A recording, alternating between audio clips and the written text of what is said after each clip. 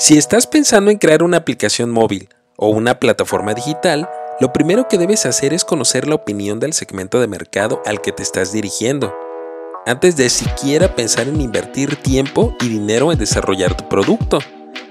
Puedes crear un formulario en Google. Añade preguntas que te ayuden a identificar las problemáticas del segmento. Publica tu encuesta en grupos de redes sociales donde sabes que interactúa tu segmento de mercado. Los resultados de la encuesta podrán resolver dudas como, por ejemplo, ¿qué problemáticas tiene ese segmento? ¿Mi proyecto es una solución viable? ¿Cuánto pagarían por mi solución? Recuerda, conocer tu mercado puede aumentar las probabilidades de éxito de tu proyecto.